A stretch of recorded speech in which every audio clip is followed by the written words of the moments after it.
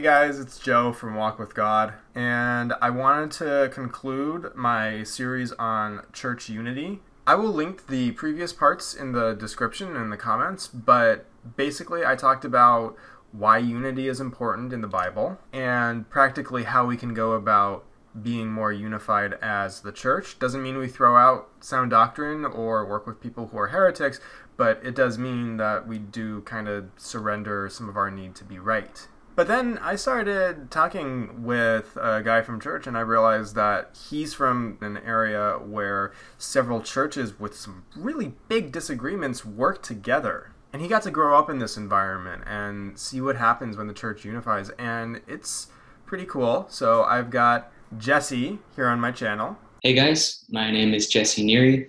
I am from a small town called Dixon, California. My church is called Living Hope Church, and we are in our 7th year of youth group with multiple churches that we call Interstate 180.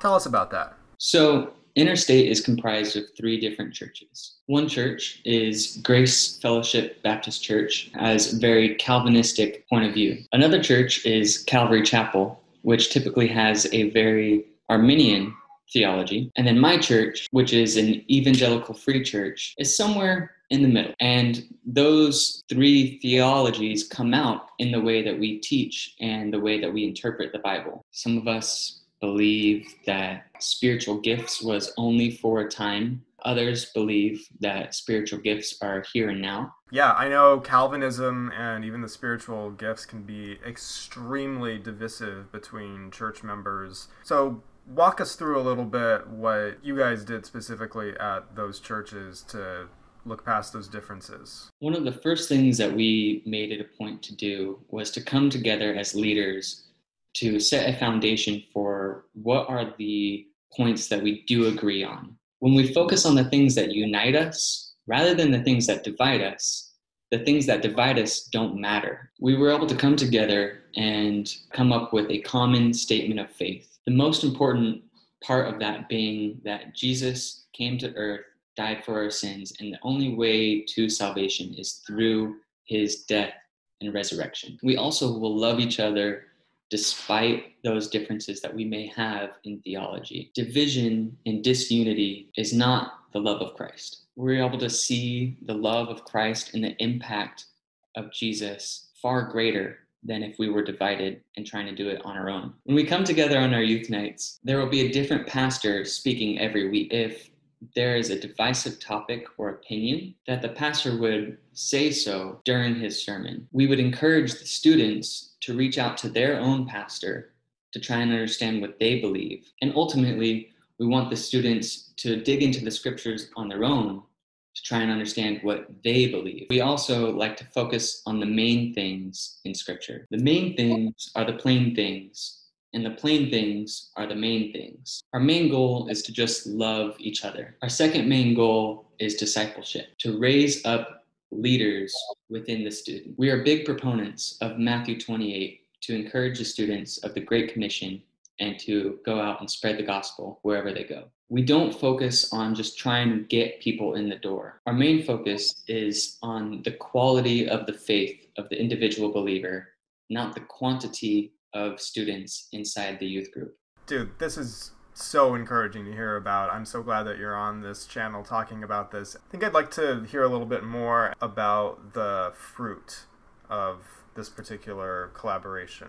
I think one thing to touch on is fruit within the leaders. There is so much love and trust and respect between all of the leaders. We literally are best friends with each other. We even have pastors requested to preach at the other churches during their normal Sunday service. That is something I think is unheard of. As far as fruit within the students go, we find a lot of students are opening up a lot more, being more transparent, and able to trust the leaders more on their own. Many of them have gone on to be missionaries in third world countries. Many of them did short-term mission trips with Youth with a Mission, aka YWAM, and many of them have stepped up into church leadership on the local level here in the US. One example in particular would be a student named Connor Millard. Connor was asked to step up as the new youth pastor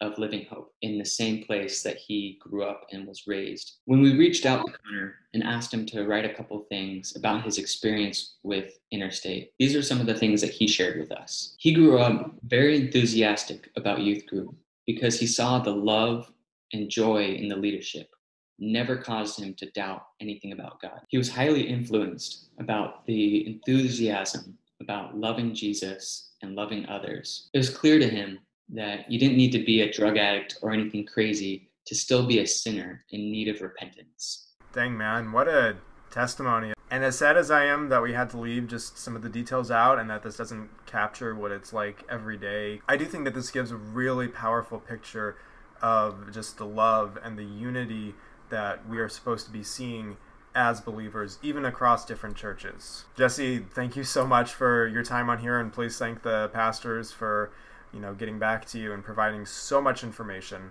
Thank you so much for giving me the opportunity to be on your show. I really hope our testimony and our experience with the unity and combination of youth groups will encourage other churches to strive for the same. Make sure you guys click that like button and that subscribe button so that you can get more of these videos. Also, check out his social media linked in the description. That's right. I've got Facebook, Instagram, Twitter. Jesse, thank you again for being on. And guys, have a blessed day or a blessed night.